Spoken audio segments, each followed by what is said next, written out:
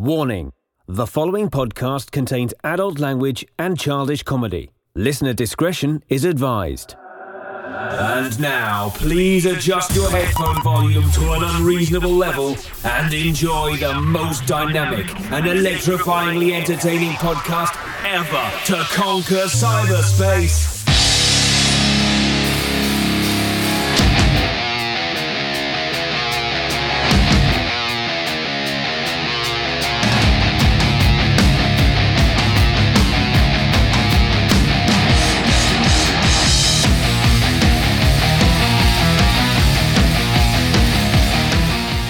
Hello, friends, and welcome to the most powerful podcast ever created, the amazing pop culture podcast starring Dags and Rez.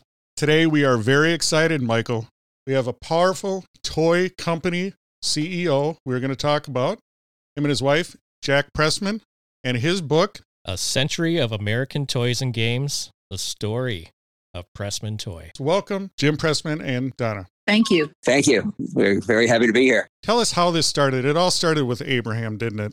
Yeah, that's Jack's father had he called it a variety store, sporting goods and toys in Harlem, New York, back in the early 20th century. So the earliest photo we have is when my father, Jack, in 1916 was shown in a photograph that I received that his brother actually gave me. And it shows him in front of the store in 1916. And that's where Jack first kind of got inducted into the world of toys. Back then, it wasn't as much gaming. It was just like actual toys, things to play with. Yeah, exactly. When we started to do research on this book, my wife and I found out a lot of things that we never knew. So Jack's first claim when he started his company, J. Pressman, in 1922, 100 years ago, by the way. Yes. Was something called a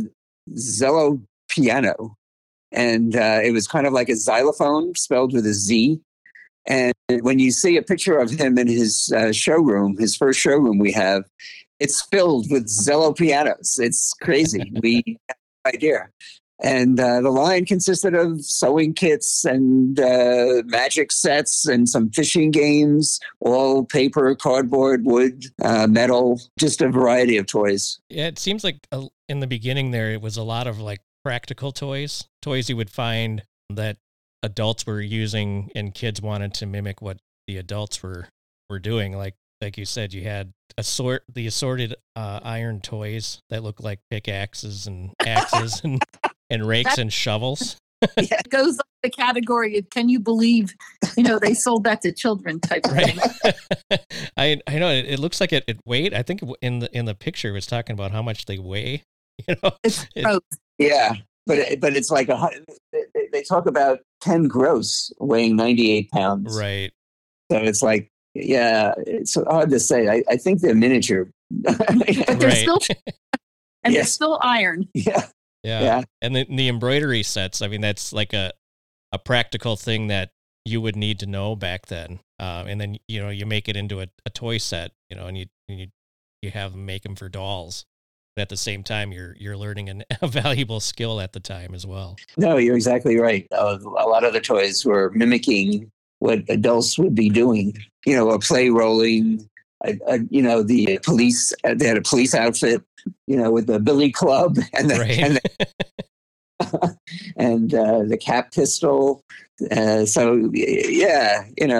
Role play for the boys and a separate kind of role play for the girls. Jack, your father, he came back from World War I and he started J. Pressman and Company. He came back, started first working with a jobber, a wholesaler. And then he joined forces with another company that had just started to manufacture some toys and games. And the company became known as J. Pressman in 1922. And that's where it all started. Early shows in Manhattan, which was kind of the hub of the toy industry in terms of offices and showrooms.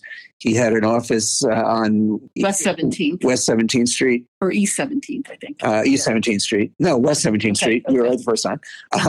And eventually, in the night, his first big claim to fame was when he discovered a game called Hop Ching Chinese Checkers. That was a big one. Now tell us about Chinese checkers. To me, when I think of board games, that's one of the ones I think of. You think of Parcheesi, Chinese checkers. Tell us a little bit about the history of Chinese checkers. In doing the book, we went back and looked at some of the origination of the game and how it was kind of a brainchild first of someone in the U.S. It then transferred over to England, where it was changed a little bit more. And then it came back with some German influence. But when it came to the United States, it had formed this star of six pointed star. And so 6 players could play. And it has the marbles. And Jack found it. Someone was making this version in Colorado somewhere. And in the toy industry, when you find something you like, you try to do it better. And as we don't know exactly all the details, but Jack had purchased a marble factory some years previous. And so that enabled him, when Chinese checkers started to take off, he was able to supply himself with all the marbles he needed. And Chinese checkers was the trivial pursuit of its day. They couldn't make enough of them. See, and I think that's one of the most genius things is when you create a game that has marbles, you'll never run out of marbles if you own the factory that makes the marbles. Yes. Plus, marbles is such a cool game to begin with. I mean, by itself. I know in the book it talks about the different types of marbles that Pressman was selling. Like with the cat's eyes and stuff. But that on its own, that's marbles is a good, fun game to play as well. Yeah, absolutely right. And finding a game that uses the marbles, like you said, is a good utilization of your assets. Right. Looking at the pictures in the book, especially with the Chinese checkers on page 19, that red box with the white lettered font on it, it brought back so many memories because I think everybody in my family had a red box with the white letters on it it was a Pressman game. So it was fun watching or looking at the pictures and like, oh yeah, we had the checkerboard set. We had the Chinese checkers growing up, along with like the Mastermind and the Triominoes as well. But we had the classic red box as well. Right. Yeah, no, it's always nice to hear that. And I think anybody who reads the book, who looks at the pictures in the book, because there's a lot of pictures. My favorite part was the pictures. They'll find something, from the 80s, 90s, 2000s that, they'll have had in their closet to play. But, the Chinese checkers went from cardboard to metal and then, plastic. But it was in the line, and still today, 90 years later, it's still a very popular game. Now, Mike was talking about Mastermind. He was obsessed with that game. Let's get into that. What is the history on Mastermind? Okay. Well, Mastermind was invented by an Israeli, and he licensed it to a company called Invicta, which was a British company that basically sold school supplies. And somehow, Mastermind, which is a game that teaches certain educational skills, found its way onto some shelves, both in England and then in the U.S., and became this hugely popular game back in the 80s. And as the company was not really accustomed to this kind of success, they overdid it in the Mastermind genre. It's very common when you have a game to make a kids version or a 3-player version and all different kinds of versions. It was at the time when there were small electronic handheld type games, and that's what did them in. They produced a tremendous amount of, handheld electronic Mastermind games and ended up not being able to sell them. So they were looking for someone to purchase the brand for the U.S., which we did in one of the biggest ventures we ever did during my tenure, actually, spending some $3 million, I think, for Mastermind at that time. And we got the rights for the U.S. Hasbro has the rights now for everywhere else in the world except here. Wow. So they had the handheld machine that was similar to like Mattel football, kind of. Was it about that size, or? Yeah, that's exactly right. Like the size of a cell phone today. So Triominoes, what can you tell us about that game? That's another one ubiquitous. When you think of games, you think of Triominoes. Yeah. Triominoes came from an individual named Alan Cowan. I don't think he ever created anything else. He did Quadominoes too, but that was not anywhere nearly as successful as Triominoes. And he came into the Pressman Toys showroom in 1968. And I think it was our secretary. This is before I was involved in the business.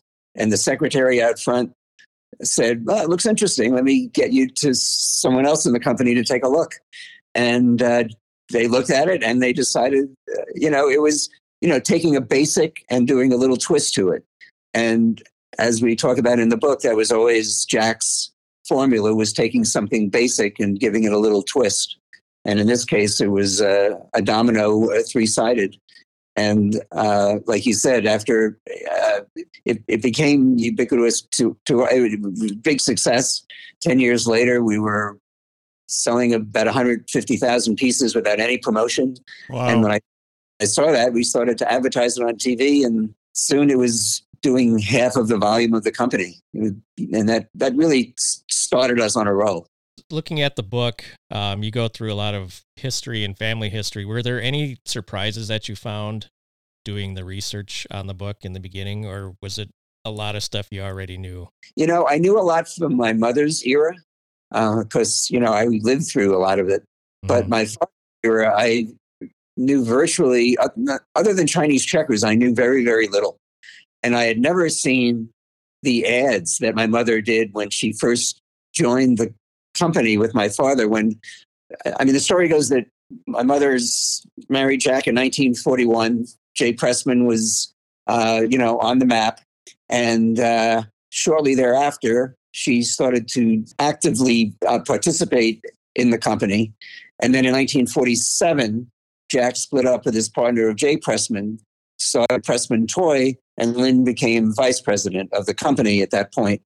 So the things that we learned were some of the ads that she started to do in the Playthings magazine that were totally different from everything that had been done before. It was very exciting to go through all the Playthings magazine. And when we got to that era, we couldn't believe, some of the ads. Right.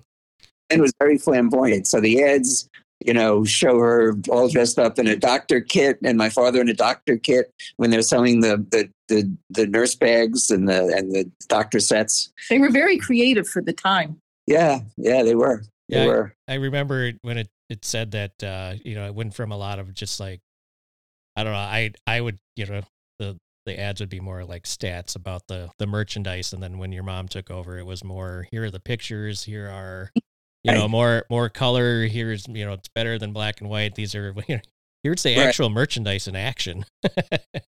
Exactly. And a lot of the ads, were teasers, right. Look what's coming up. We're not telling you, but watch what's behind the curtain. Right. Yeah. Like the D-Day right. Marketing. Yeah. I think that was genius, because of the doctor kit and the dentist kit that was coming out. That was pretty cool. And then she added actual kid models in the catalogs as well. And Jim, you were one of the first models they used. How was that? Did you understand, what that was all about when you were doing it, or was it more you were just doing that? Your parents asked you to be in these pictures, and so you did it. I had absolutely no idea what I was doing. It was. It's fun to look back and see all the pictures, but I had no idea. I remember going to the showroom, and playing on the floor and doing all that. And I remember their office, and I remember the desk that my mother and father shared, which my father had built custom made for them, his and her desk, which was quite a thing to find a picture of that we found in the archives and put in the book. He really considered her his equal. He was president and she was vice president, but So when my father died, she was ready to take over the business. Now, Rummikub, that's another game that I think of when I think of Pressman Toys. Now, what can you tell us about that? That was a kind of a mashup of Rummy and Mahjong. Yeah, another game that came from Israel. And the game itself was created after World War II. And they couldn't play cards. Right. And in Israel, you couldn't play cards on the Sabbath. So they created a way to Interesting. the Sabbath. Right. With tile. Yes. But a cheat code, if you will. Yeah. Now, I wanted to get into the TV game shows because that's huge. And who is the mastermind of that? Well, I'll take credit for that one. In my era, I mean, my mother had done the Groucho Marx You Bet Your Life game years before and so forth. But when I came in, it had been an dormant part of the industry. There had been versions of home games, but nothing had ever really done anything exciting for some years. But when Wheel of Fortune came around and I started to hear about the ratings that it was doing, really like unknown to a lot of people, it was quietly growing. And so we licensed it, and it became, at the time, the number one game in the country. Really changed the whole tenure of the company and Pressman. And soon after, we did Jeopardy, from the same producers. And it led us to do Double Dare, which was the Nickelodeon show. And then eventually it brought us to Who Wants to Be a Millionaire, which broke all the records. Oh, so that was your most successful TV game show game? Who Wants to Be a Millionaire was by far our biggest selling game ever. It won the first Toy of the Year. The first year it was handed out. It was like the Academy Awards for the toy business. And when I accepted the award, I was very excited. I bet. Yeah. To beat Hasbro and Parker, and Bradley. And the very nice coincidence was that the two people from Milton Bradley and Hasbro were the ones who handed the award that night. Wow. So as far as industry, do you guys all know each other, or you obviously know of each other, or how does that work? Is that a tight group in the gaming industry? Yeah. No, definitely. It's a very small group. Yeah. And you get together, there's a summer conference we used to get together in. And then at Toy Fair, you get some dinners where everybody gets together. So, now, been retired for a few years, so I don't know the young group. They still speak with each other on occasion. Yeah. For various reasons. Yeah. That's cool. Small knit group, really. So we're talking to A Century of American Toys and Games, story of Pressman Toy authors Jim Pressman and Donna Pressman. One of the things that I wanted to ask, so you got together with the other toy makers. Was there a lot of talking in code so you didn't give away anything that was coming out? Interesting. Yeah, there is a lot of, you need to protect yourself. And once Toy Fair comes, which has changed its time frame from year to year, that's when you expose the line, to the buyers, and then word gets out. So, I mean, most companies, we would exchange catalogs so you can see what they're doing. Mm-hmm. We show them what we're doing, So I think it's a nice industry from that standpoint. There might be a couple of companies that I wouldn't want to, talk about. Go ahead. So, but when you have something successful in the toy industry, oftentimes it does get copied. I mean, after we did our game shows, other people, went after $100,000 Pyramid or Family Feud, and those were very popular too. So, trends. It's a very fashion industry, they call it, because every year you need to come up with the new hot item. The fortunate thing about the game business is that games, unlike a lot of toys, last for generations. And when you have games like Rummikub and Mastermind and Triominoes and Chinese checkers, you have a base where you can build your company on. And that's why we were so successful for 100 years, because we never tried to be more than what we were. And once we started to focus strictly on the game part of the industry and forgot about preschool toys and some of the other things, that's when we really became more successful than we ever had been. Now, I'm holding the book in my hand here, and it is a beautiful coffee table book. And Mike was talking about colors and graphics and fonts. How does that factor in? Is there certain colors, combinations of fonts that you find are more effective? Like if you just had a plain box versus, bright primary colors, how does that work in the development of a game? No, you're absolutely right. Packaging is extremely important. I mean, that's what the consumer is looking at. So we would oftentimes take some of our boxes and go to the game aisle and put a box on the shelf and see if that stood out on the shelf. And a lot of companies put the boxes on their side. Other people like Target and I think Walmart now, they put the boxes straight up so you can see the whole box, which is much more powerful. But yeah, packaging is extremely, extremely important. And like you mentioned, the white lettering on the red boxes, that changed the whole nature of the basic game business, checkers and chess and Chinese checkers. It made a huge difference. Yeah, I mean, I noticed like Coca-Cola red, Marlboro red and white. So there's definitely something to that. Yeah.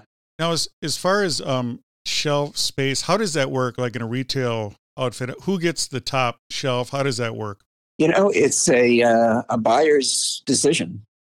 It's not like, I think, the food industry or the drug industry where you might own 4 feet of space. Basically, you have to sell each individual product and make a case that it deserves to be on your shelf.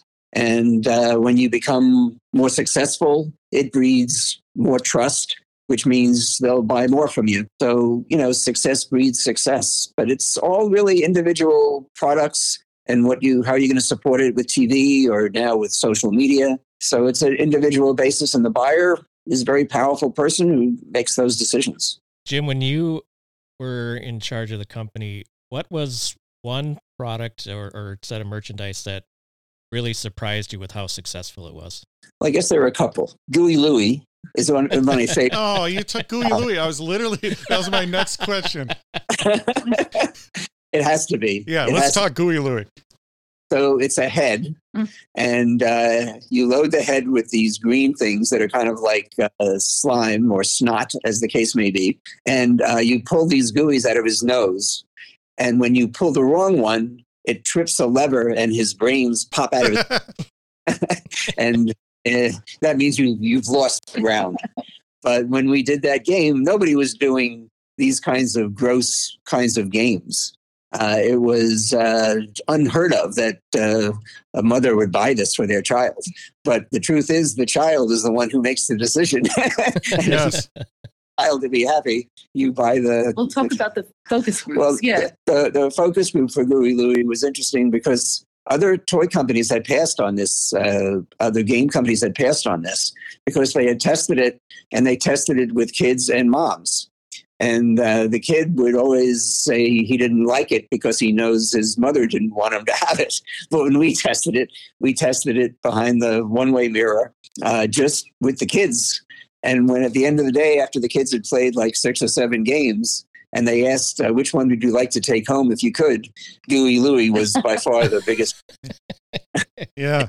And once again, that name is fantastic. Who came up with that name? That's a good question. It came in because it was called Snotface.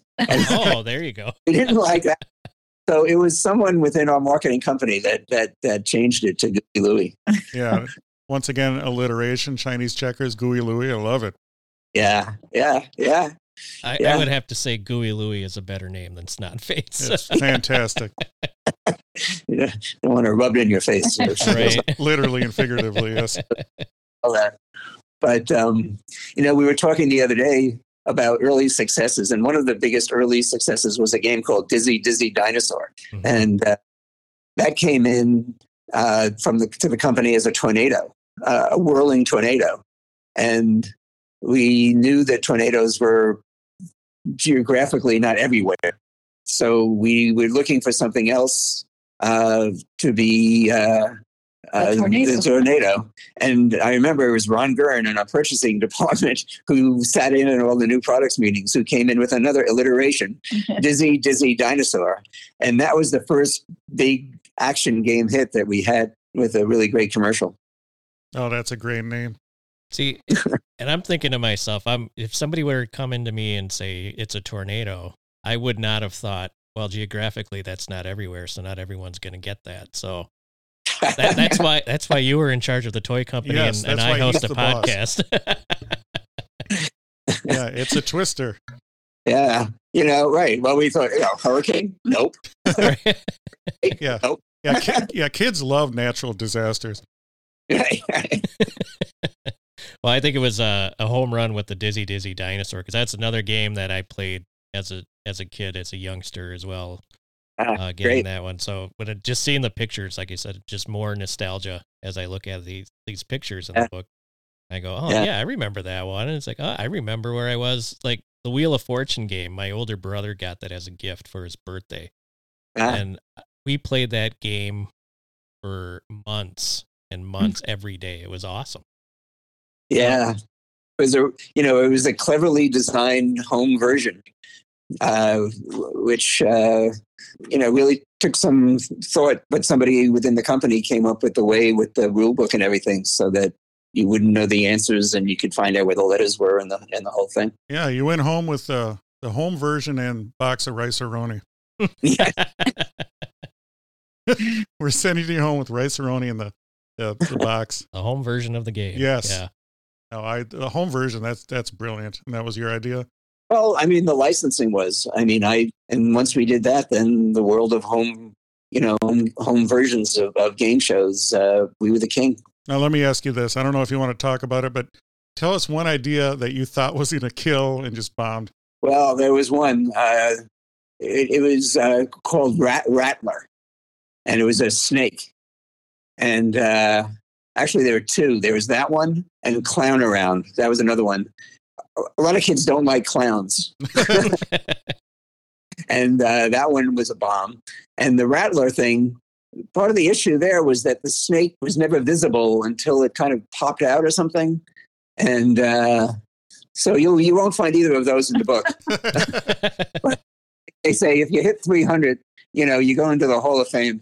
So, we did do that. But there were some doozies. Oh, that's awesome. We had a great time today talking about it. Just tell us, where's a great place to find your book? I mean, it's available everywhere, Amazon, I imagine. Right. It's on Amazon, Barnes & Noble. It's being, the publisher is Abbeville Press, Abbeville. They're selling it in MoMA, in the Museum of Modern Art, right? Wow. Right. Wow. Yeah. Abbeville's handling the distribution, and November 29th is when it becomes available. And so I don't have more information as to where it can be found, but definitely online in the places that you mentioned. It's a beautiful book. Yeah, it's gorgeous. I'm looking at the hardcover right now, and it's awesome. Plus the pictures inside, and I'm a history and picture nerd, so I think just the pictures by themselves for me was awesome to see. Yeah, when you talk about toys, you don't want to read boring text. You want to see the pictures and, like you said, the colors and everything. It invokes the memories of childhood. Yeah, no, that's really kind of you. Thank you. Oh, you're welcome. A shout out to my wife, Donna, here, who always says, she was not part of the company, but without her, this book wouldn't have happened. She was a force and an organizer, and she was with me every step of the way, looking at the pictures in these Playthings magazines. We had a lot of fun together doing the project together. The research was fun. We had to do a little traveling. That was fun. But the biggest thrill I got was watching Jimmy look at, ads and things we'd never seen before and get really excited. And the Playthings were found at the Strong Museum up in Rochester. And we spent 2 days there. And, to spend 9 to 5 for 2 days in a library can be a little boring, if you will. But we kept getting so excited every time we found a different ad that we tore through 1922 to the present, in 2 days, all these Playthings. Yeah. But it was just one ad after another, and it really, really kept us going. Yeah. I mean, it's got to be a labor of love because you're you're looking into the history of your family, the history of toys, which is fun. I mean, all around, it's got to be awesome. Yeah. Yep. Yeah. No, there's a lot there. A lot there. So once again, the name of the book is A Century of American Toys and Games, The Story of Pressman Toy. And it will be available soon. So make sure you guys go out there and check it out. Well, we had a great time with you guys. I hope you guys had fun with us today. We did. Totally. It's been great. Really enjoyed it. That was a powerful interview, wasn't it, Mike or DJ Rez? That was awesome. Yeah, I was very official, though. I called you Michael. You did. Yes. And then he called me Rez. He knows me. Yes. Well, who doesn't know you? God, Jim Pressman knows me. Yes. Well, I hope you guys enjoyed that interview. It was a lot of fun talking games. Definitely pick up this book. You and I each got a copy of it digitally, and then you got the hard copy. It looks awesome. And like I said, it's nostalgia, so pick it up. It's going to be great. Well, I hope you guys enjoyed this powerful episode. We just asked you one thing. Please tell a friend about our powerful podcast. Make sure you follow us on Twitter at AmazingPopPod. Follow us on Instagram, like our Facebook page. And until next time, you've just enjoyed the Amazing Pop Culture Podcast. Thank you for listening to the Amazing Pop Culture Podcast. The Amazing Pop Culture Podcast is available everywhere fine podcasts are found. Please leave a rating and review where you listen to podcasts. Like and follow the Amazing Pop Culture Podcast on Twitter, Instagram, and Facebook. And shop our Amazing Pop Culture merch. This has been an Amazing Pop Culture Podcast production.